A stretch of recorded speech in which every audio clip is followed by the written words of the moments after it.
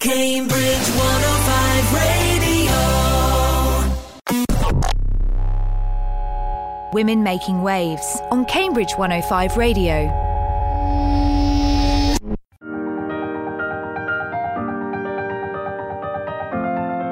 We have put together a programme which celebrates women. We find women who are striking out on their own and achieving some extraordinary results.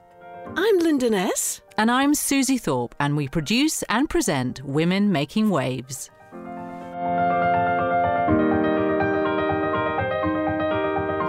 On today's programme, we meet Professor Tamsin Ford, CBE, who is an expert in child and adolescent psychiatry. Linda asks her about the impact of her work.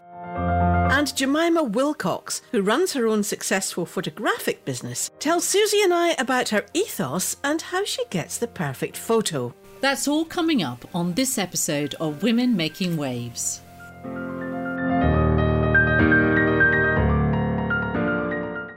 How do you capture the perfect photo? And what is life like as a professional photographer? We spoke to pro photographer Jemima Wilcox. Jemima Wilcox is a photographer who specialises in taking portraits of business people, often while they're at work. She's also a public speaker and part of Elevate Her, in partnership with Cambridge Women in Tech, the network dedicated to furthering the roles of women in STEM. Thank you very much for joining us today on Women Making Waves, Jemima. Thank you, Linda. It's a pleasure and a delight to be here. When did you realise that you had a love of photography? I think it's probably in my teenage years. I grew up in London. My parents were always people that encouraged me to go to art galleries. My father actually did a degree in fine art as a mature student, so his influence was quite heavy on this. So yeah, it was something that I always found that creativity was there, and photography was a medium to channel that from. And how do you deal with people that don't like having the picture taken? I can imagine that must happen quite a lot, actually. It does, and I'd like to reassure everybody it's very normal. I haven't yet found somebody who actually enjoys having the photo taken, so it's something that people feel very commonly, but I think it's down to the fact that they've not actually had a good experience. Yeah, I just sort of interest though, the element, which is a huge element and it's the main part, was this portraiture. Why portraiture though? I'm fascinated with people. I find if I can understand an individual better, what makes them tick, what makes them, do what they do, and be able to capture that in some way, to be able to communicate it to everybody. It's brilliant. I mean, the projects I worked on during my photography degree, I studied at Anglia Ruskin, graduated in 2012, is that I've always focused upon subjects that are a little bit niche, a bit weird, a bit strange, and through this I photographed cosplayers, so people that dress up in different kind of superhero costumes and things, and I was like, why do they do this? Let's see if I can get that out. Up until my degree project was my alternative families, where looking at people that live in a non kind of binary and non traditional family setups, to be able to communicate that. It's just, I'm fascinated with personality and being able to capture that in a photograph. Putting people at ease. It's not actually, it's a natural thing, really. Did you learn that, or is that just your personality? That's a really good question. Nobody's ever asked me that before. I would say putting people at ease, something that's learnt. So I'm delighted to say, at the time of recording, I'll be celebrating 4 years in business in October, and through that, it's definitely learning how to make people at ease. There are still little things like, if you come to my studio, I'll make sure that you've got your favourite music playing and your favourite tea or coffee, even a nice bit of cake there as well, which still contributing factors of making somebody feel at ease. But it's conversation. It's just making that connection. And that conversation is part of my personality, that I'm, very bubbly and very friendly. I like to help people feel at ease, just getting to know them and making them feel special. And, with that genuine interest I have in my clients, that puts people at ease straight away. And generally people do forget that I'm actually photographing them. That's the trick, isn't it? I think, actually. That is the trick, because I think most of us are frightened that I'm terrible with photographs. absolutely awful. I've got one eye shut, my mouth hanging open, everything goes wrong. It can possibly go wrong. There are lots of photographers out there. I'm kind of imagining, how do you make sure that you stand out and that you're, in front of the clients? For me personally, it's basically putting the customer first and making sure they have that experience that's completely like no other. The other side of it is understanding what they need. So if they need a headshot for, say, the LinkedIn profile, I'm going to recommend maybe them come to the studio and have that experience with me. Make it tailored, make it something that's really different. If it's something a little bit more about their personality and getting that across, a brand portrait session where we really delve into their values and understand collaboratively their values and how that can be translated into an image. So I feel that I really do listen to my customers, being able to put them at ease. And I'm a little bit weird and a little bit quirky because I like to think about ways I can do differently. For example, we had a client who was a violinist, also a woman in tech who's a programmer. So we wanted to combine those two aspects. We made her brainwaves into visuals, and then we overlaid those visuals onto her actual portraits. So it could be really, really distinctly bespoke for her. Wow. And that was Paula Muldoon, wasn't it? That was Paula Muldoon. She's an amazing And I can woman. say that because she was a woman making waves as well. She has been on this programme. The models are trained in front of the camera to make themselves feel at ease because they have all the experience of doing that, and the photographers don't really have to do a lot of work maybe with the subjects, but with you, your clients really don't have that experience. They don't have that experience of sitting in front of the camera, having these photos taken. It's almost contrite in many ways for them. So you have to make them feel as if it's a natural process to be sitting in front of the camera. No, I completely agree, because it could be a case if you are a model or somebody that knows that person can sit down, that photographer knows what lighting they need and what brief they're going to be working at. But with an individual who might feel a little bit worried about this whole experience, it's all about preparing them. This is what's going to happen. This is what we're going to do. And the other thing that I just really want to stress is I never tell my clients to smile. Ever. I will never tell my clients to smile. And that's because I don't want something that's forced. I don't want it to be unnatural.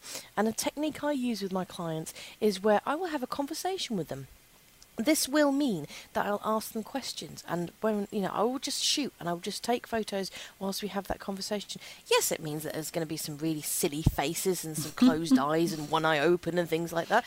But it means when those smiles do come and those laughter comes, it's natural, it's completely genuine. And I think that's incredibly important to remember, that those emotions need to come across as genuine as possible so they are received by the others people that looking at them are joining. So I never tell my clients to smile ever, because I'm looking for that genuine smile or genuine emotion. So I think that really does make me different from our other competitors out there. No use of the word cheese at all then, presumably. I actually came up with a couple of alternatives. So I came up with the word yoga. So to try to say yoga, and it's all about the way that you form the word. So whilst you has it yoga, the G makes the smile wider, and it does make I've used it a couple of times, and people do titter and find it kind of amusing. Jemima, when you started this business 4 years ago, for anyone wanting to, well, I say anyone, any woman who wanted to start up any business, how positive was it at the beginning when you started your business, and how soon after did you realise that you were a professional photographer? I come from a background, I've been doing photography for over 10 years. I've been published nationally and internationally. I've been on TV and radio before I actually jumped into business. And the funny thing is that when I finished my degree in 2012, I moved to Manchester to be into a bigger city with bigger opportunities, and was in a relationship with an individual who was a freelancer. I didn't know that yet, but that was the destination where I wanted to be. But I didn't at that stage have that confidence to do it. Fast forward a couple of years, and 4 years ago, I've always had a background in marketing. I was doing various different marketing, social media roles, and I took something that unfortunately turned out to be a complete disaster. hated the job. I was coming home, pretty much in tears. My husband was like, "Can't have this. Can't do this now. You need to quit." And the agreement we came up with was that as long as I could find a part-time job, I could then use the rest of the time to develop a business. And I was very, very grateful to the wonderful Ed Goodman, who at the time was running Cambridge Business Lounge and took me on as a part-time community manager.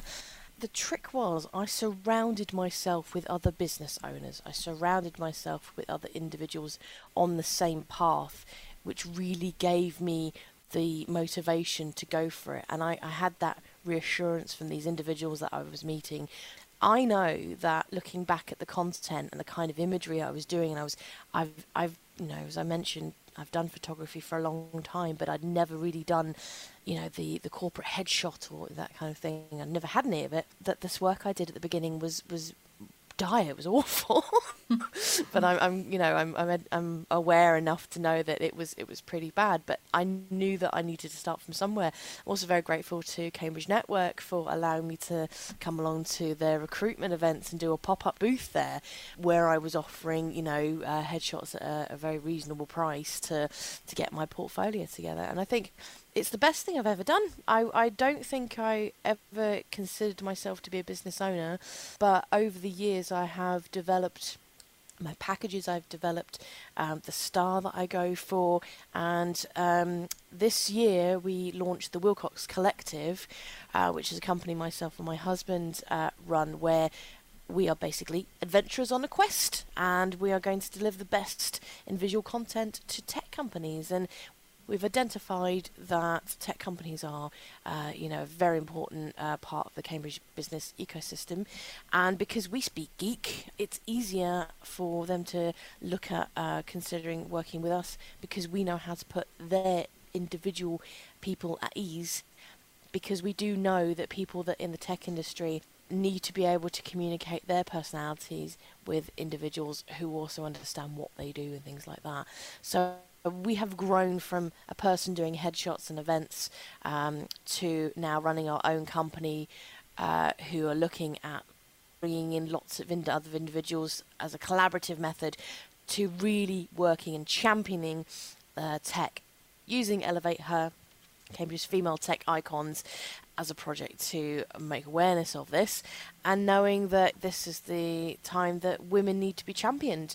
Women and people of colour in the tech industry need to have people like ourselves championing them, raising them up, and basically giving them more visibility in the area, so we can make sure other women and people of colour can know that they can come into these industries. And I just don't think yet we're there to make people aware that everybody can come into tech and everybody needs to there, but there needs to be more role models and more visibility of these industries, that it is an open opportunity for everybody.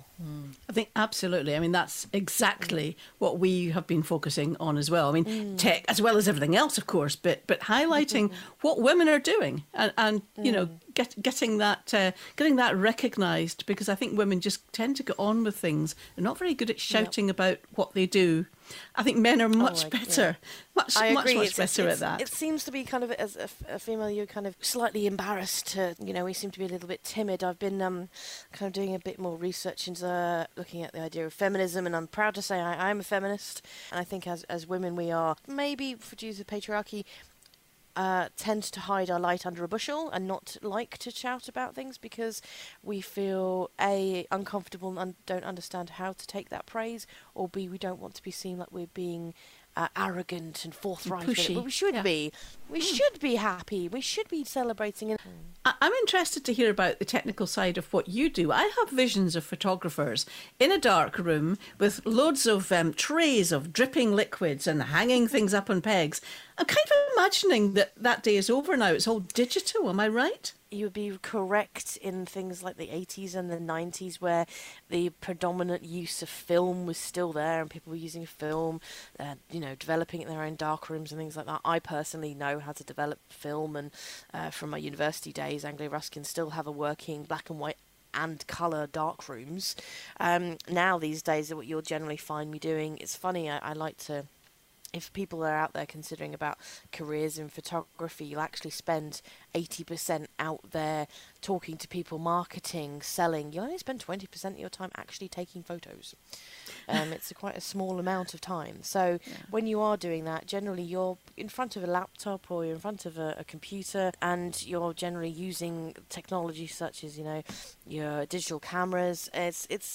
It's the education there is where using the camera as a tool, using your lighting as a tool to, for creativity. But no, unfortunately, no dark basements, although photographers seem to dwell in basements for some unusual reason. And Jemima, you use the words very well in the sense that you say, you talk about disaster, then about quitting and then part-time jobs. So over and very normally you have had your low times, you've had your high times, and it's been up and down, as with most people. But what's been a real low light for you that you've really had to pick yourself up when doing this business, or as through your career? This year, 2020, has been incredibly stressful because we intended to launch Elevate Her in March, because we wanted to start a new business, and then the pandemic hit, and it has been a huge upheaval of understanding what to do with the business when your core demographic and your core audience are no longer available.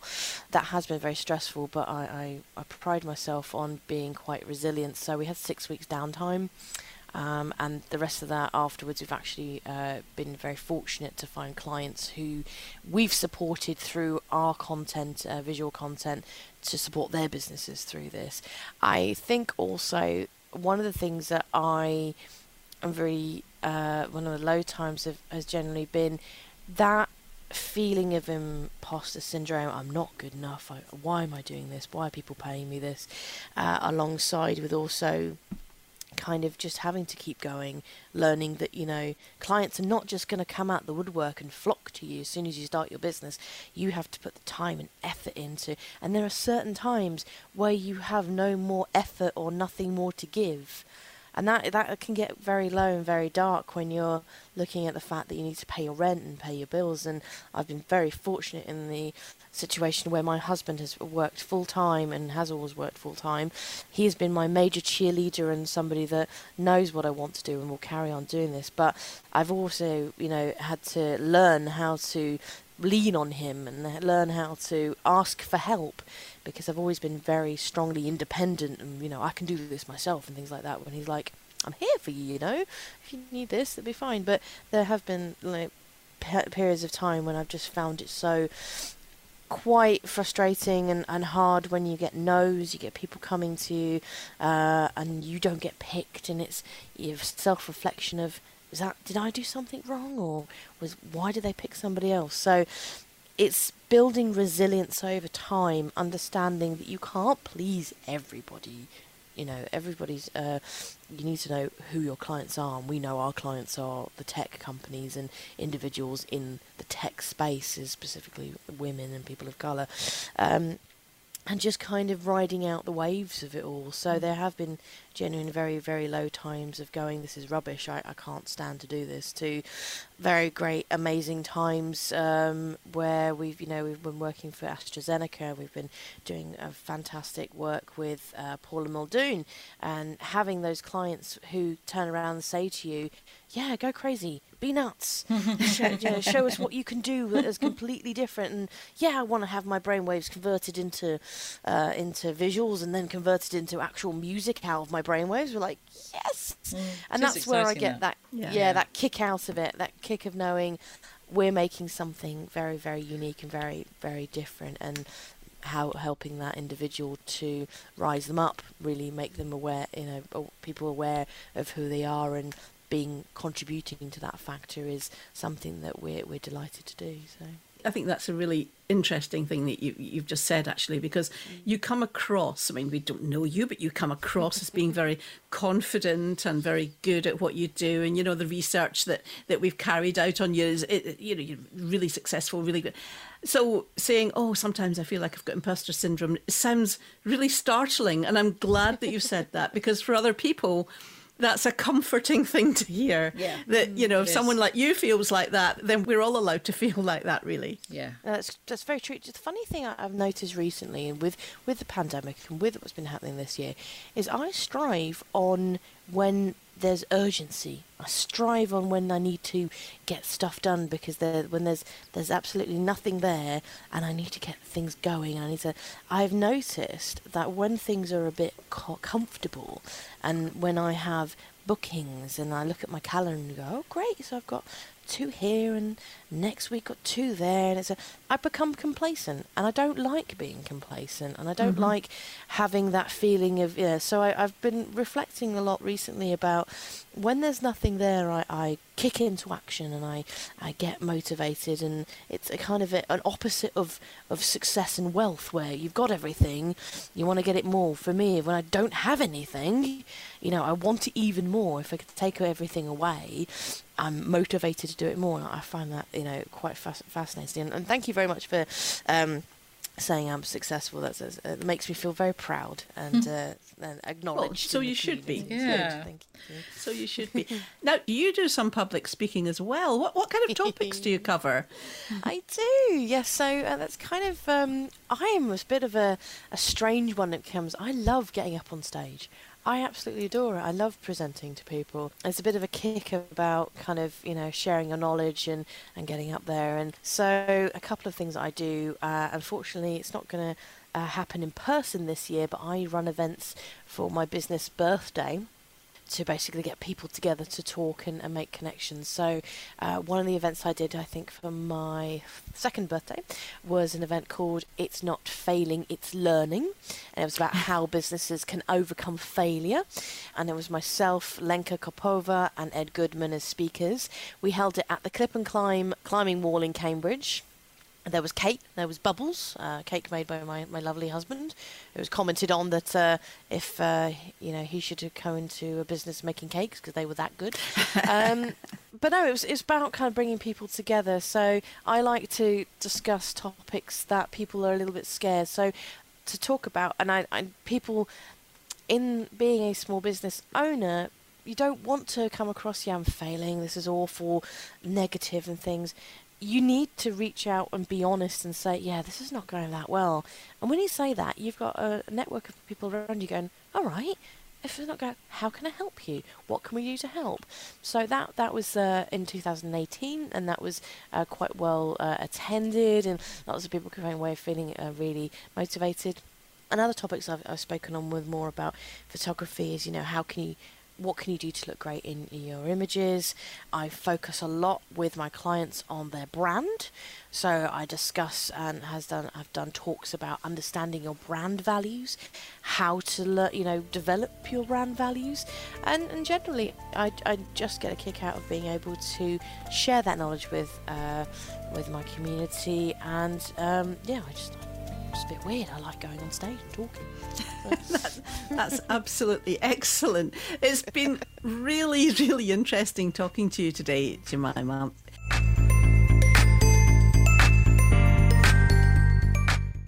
So I really, really enjoyed Linda talking to Jemima, because I think she's sort of created something that she's seen a space in the market when it comes to portraiture. I mean, yes, portraiture has been around for a long time, but it's the way she goes around it. She tells us how she tries to make her clients feel relaxed about it. She sort of interjects lots of conversation, and she's really, really thought about her business, hasn't she? She has. I've seen some of the results, the photographs that she's taken, and they are absolutely fantastic and unexpected in some ways as well. It's quite nice to see people at work doing what they do rather than a posed photograph of standing in front of your work equipment. I really like the kind of action shots. Brilliant. Really, really interesting woman. Yeah.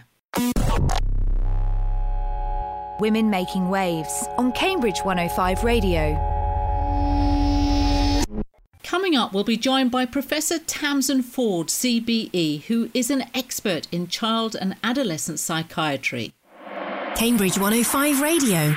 Cambridge Cambridge Breakfast with Julian Clover and Lucy Milazzo. It's the breakfast show that's all about Cambridge. We've got the news, National and local. travel updates, From the A14 to Milton Road and all stations to Cambridge. the people and the places. Plus guests in our Friday food club. Cambridge Juice, All the new things to do in the city. our daily quiz, Oh yes, questions with Lucian. and All Request Jukebox Friday. And don't forget the coffee. Cambridge Breakfast with Julian Clover and Lucy Milazzo. Here with a fresh blend weekday mornings from 7. What's in your spare room? Christmas decorations? Maybe an old exercise bike? Could you give that room to a young person along with a fresh start? St Christopher's Fellowship is looking for people to become foster carers in Cambridgeshire to provide safe, caring homes for teenagers who need help. And because we've been working to improve young people's lives since 1870, you can trust that you're not on your own. You'll receive regular training, dedicated social worker support, and space to share experiences with other carers. It's more than a spare room, it's a brighter future. Call 0800 234 6282 or visit stchris.org.uk/fostering. St Christopher's, creating brighter futures. Hi, Pam here. Are you tired of the same old shops? Drop into Fantasia on Mill Road near Parker's Piece. Enter our treasure cave full of fine clothing and exotic homewares. Natural materials, uplifting ambiance, mood improvement guaranteed. Perk up your wardrobe, your home, your life. Dare to shop different. Fantasia, 64 Mill Road, Cambridge. Fantasia.uk.com. For opening times, please see fantasia.uk.com. Cambridge 105 Radio. We enter the world of adolescent psychiatry now. Linda Ness speaks to Professor Tamsin Ford from Cambridge University.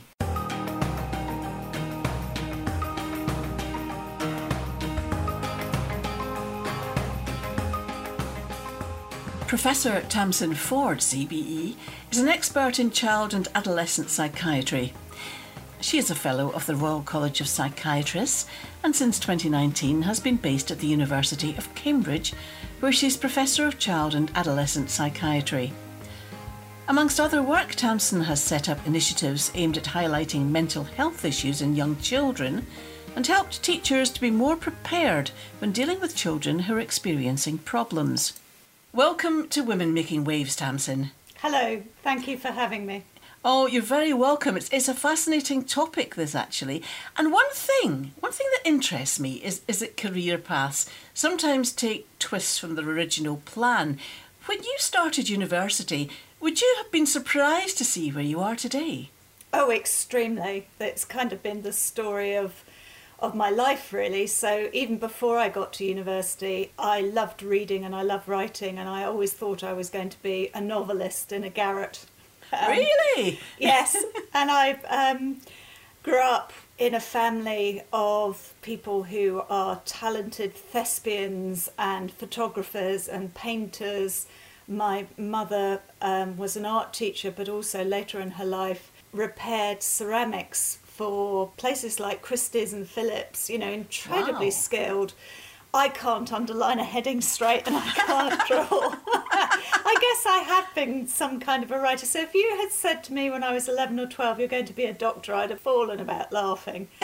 And actually it was a chemistry teacher who taught me for the whole of secondary school from the age of 11, who when I was making A-level choices heard that I was sort of dithering between 2 arts subjects and a science or 2 science subjects, and she really encouraged me to do chemistry, saying, you're better than average at this, and the other option was English, and she said, you're a reader, you'll always read books, but if you stop doing chemistry now, that'll be it. And I'm quite an old bag, so this was at the time when you needed 3 sciences or 2 sciences and maths to get to medical school. And I think actually for what I do now, my history A-level was the sort of more important of the other stuff I could have picked up along the way. And in fact, at my interview at Bristol Medical School, I had a debate about this with the professor who seemingly was unimpressed with my argument that I could learn the bits of physics that I needed to and didn't offer me a place. But, I did in the end go off and do physics A-level after I left school. I don't think I'd have been able to do 2 science A-levels. So, that conversation swung my entire career. And what was rather lovely is a few years ago, on the 30th anniversary of leaving school, I went back to a reunion hoping that this teacher would be there, and she was. So I got to have a conversation about, your encouragement absolutely changed my life for the better. That's amazing. You're the second woman that we've interviewed recently who has had that kind of mentor, that someone in the background who's pushed them in the right direction and changed their lives, really. It's fascinating. Yeah, it just shows the power of encouragement, because I think, I was surrounded by literature, art, the arts, and nobody in my family, scientists were mad people who were going to blow up the world. And there was nobody feeding that side of me. And the interest was there, but, it was being given the confidence that actually you're good at this and it's important. So you trained as a doctor and you worked in several London hospitals, but then you specialised in psychiatry. What made you choose that particular path? Well, again, I think it's interesting. So whilst I was doing physics A-level, I couldn't find a job that would allow me the mornings off to go to my physics lessons. So I filled up my time, because everybody else was either travelling the world or off at university. I filled up my time by going to adult education courses. And, a few of them were very practical. So I learnt to touch type properly without having to look down at your fingers, for which I'm immensely grateful. It was very tedious, but a very good thing to have done.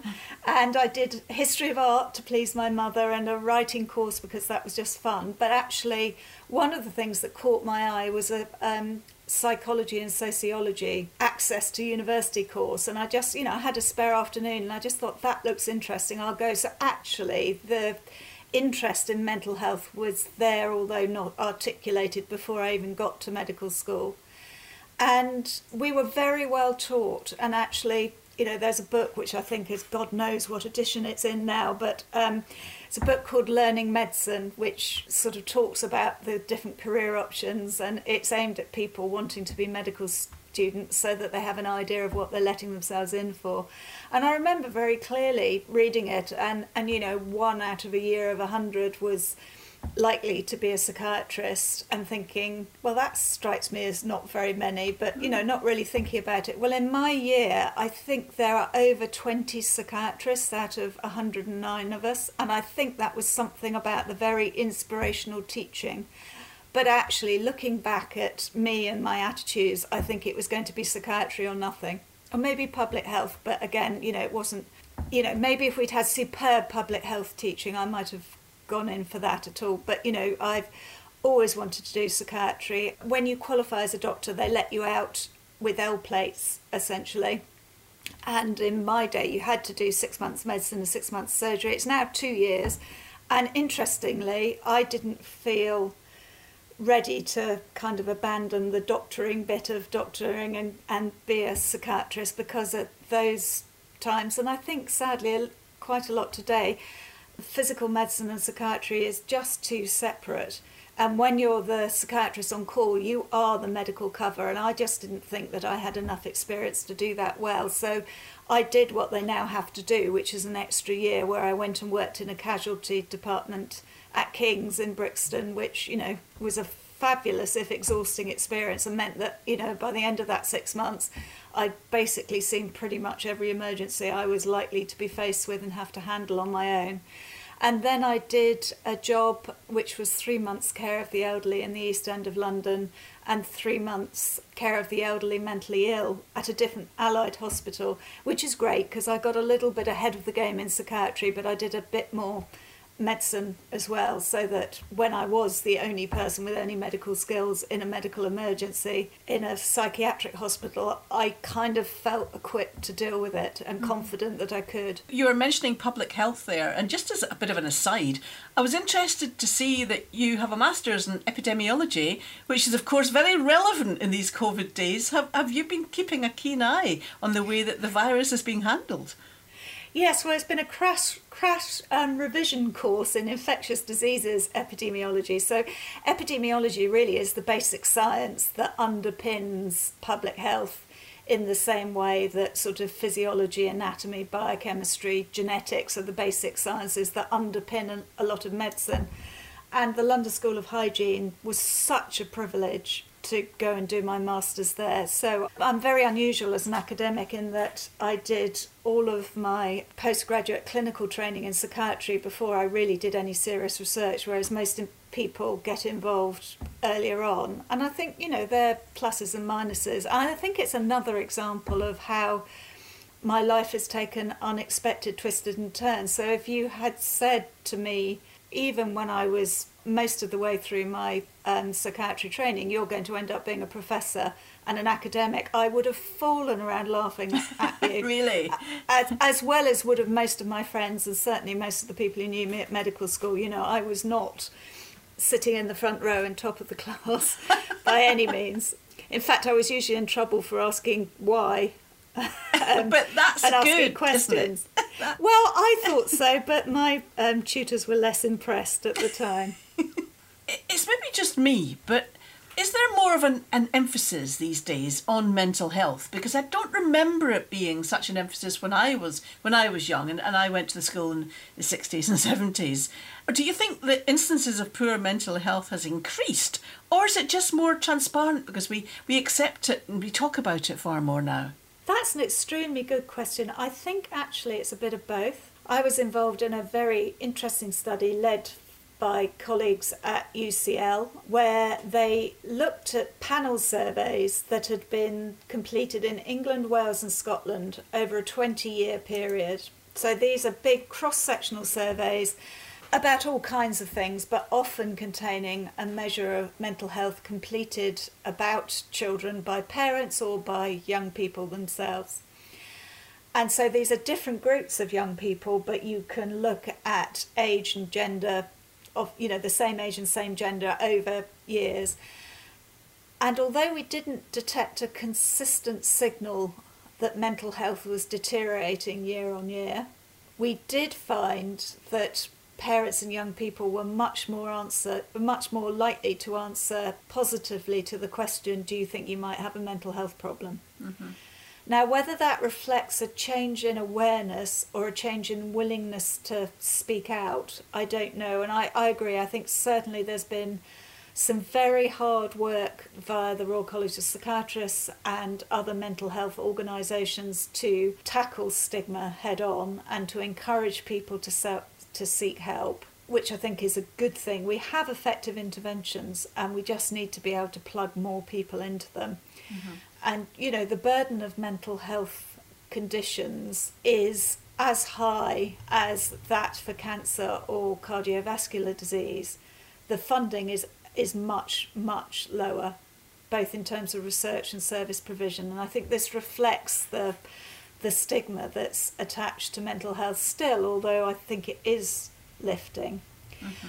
At the same time, some very careful studies have demonstrated that I think we are seeing an increase in mental health conditions among young people in the UK. So a colleague from Cardiff, Stefan Collishaw, has studied trends in poor mental health in young people across the world, and he's sort of detected clear increases and decreases in different countries at different times, as far as you can, adjusting for sort of methodological problems. And I think it is really difficult because the way people answer questionnaires changes over time. Mm-hmm. The questionnaires used or the way you measure and define mental health. So autism is a very good example. When I was training as a psychiatrist in the 1990s, we still thought that autism was a very rare, severe condition affecting 1 in 10,000 children that was mostly associated with a degree of learning disability, when in fact, as people have studied it in more depth and in populations that weren't collected via clinics, we realise now that it's a spectrum. Mm-hmm. And probably it's more like 1 in 100 young people are affected to the point that it interferes with their functioning.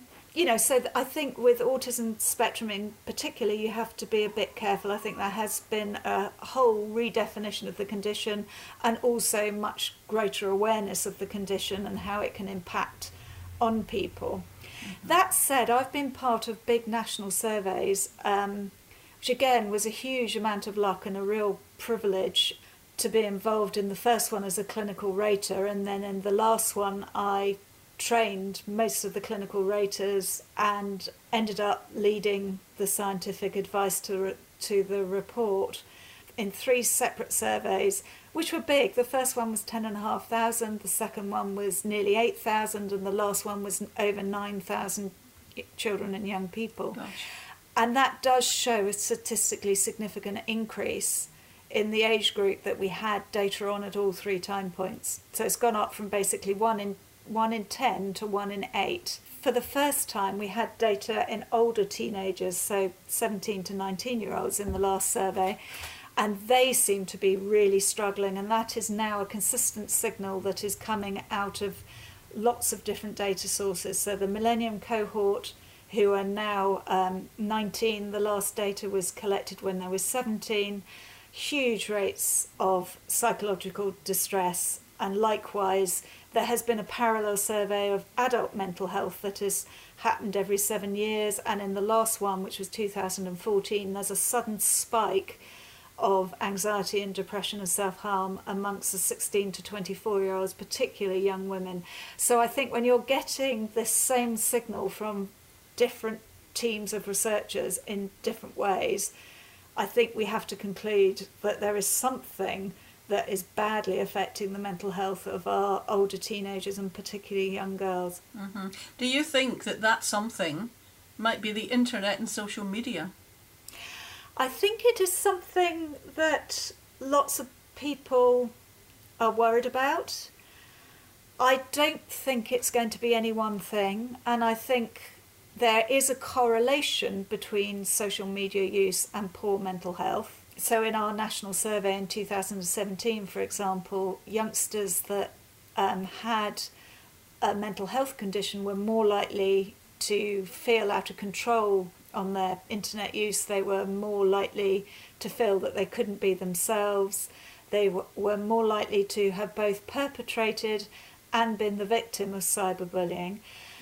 But we really lack longitudinal data, and it could work both ways. People withdraw when their mental health is poor, so maybe you're spending more time on the internet because you're not doing other things. Yeah, I know. It has been a worry, I think, for a lot of people, and there does seem to have been quite a radical change over the past few years, and that's what made me wonder if that was maybe a factor.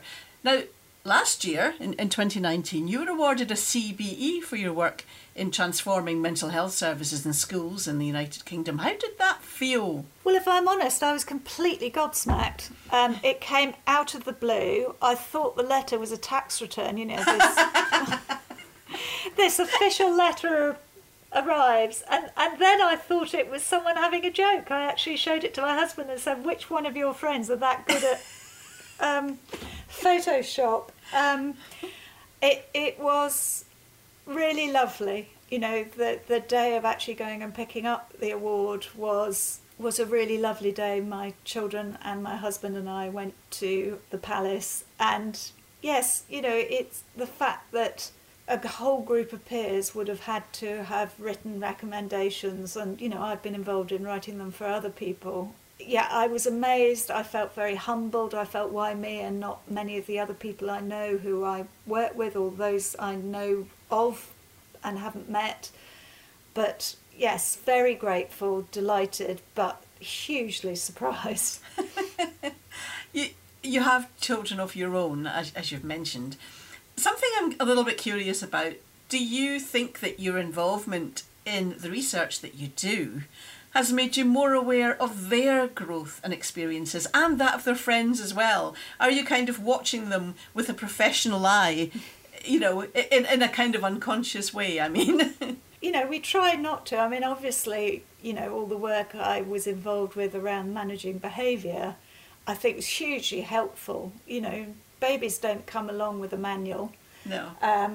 and you have no control over who comes to live with you. Some of us score an angel and get a baby with a really lovely, warm, easygoing temperament who's just easy to be with, and some of us get children who are irritable, anxious, just much trickier to scaffold their behaviour in a way that they can develop to their potential. I think they have been hugely helpful. So, I think they were 3 when they first helped a psychology assistant get to grips with tests they were doing in a study.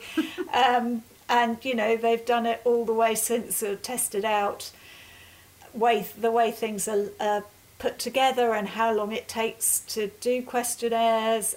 Yeah, I think I'm sure it has influenced their experience as children. I hope not in a bad way, and I haven't allowed them to be in any of my studies, but I think they've quite enjoyed having their opinions taken seriously. Yeah, I can imagine.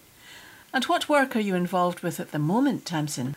Well, at the moment, as with probably a lot of people, we're very preoccupied by getting data on mental health amongst children and young people in relation to COVID, because we have a huge data gap in the under-16s, which there are a couple of good internet-linked convenience surveys that are telling us about what's happening during COVID, but we have almost no data that allows us to link from how children were doing before COVID.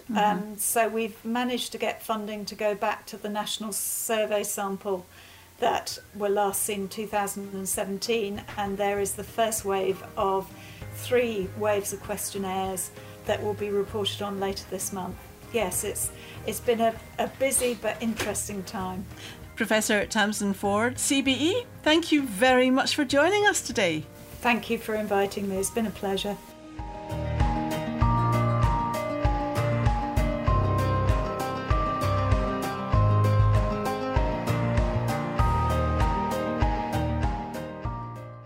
I really enjoyed speaking to Professor Tamsin Ford because very, very interesting. I'm quite interested in psychiatry, psychology, that kind of thing. And I found it very interesting, her talking about the children and people that are suffering from stress and anxiety. And the fact that, it does seem to be a growing thing. And we did have that topic. Is it growing or is it just more recognised these days? I would say it's the latter part, actually. If I had my humble opinion, Linda, I would probably say that we are recognising it more than we've ever done, which is a good thing, isn't it? Yes, I think it is. It is. But I did find it amusing when I asked her if she thought she'd be surprised about what she was doing at the moment. And she said, yes, I wasn't the best student. And I think that's very interesting. She's now a professor and very renowned at what she's doing. So any, students that are listening, it just shows you, for the bit of application, where you can get to. That's all we have time for in this edition of Women Making Waves. We'd very much like to thank our guests, Professor Tamsin Ford and Jemima Wilcox. If you know of a woman who is making waves, we'd like to speak to her. You can contact us via social media on Twitter and Facebook at WomenMW or on Instagram at Women Making Waves Radio.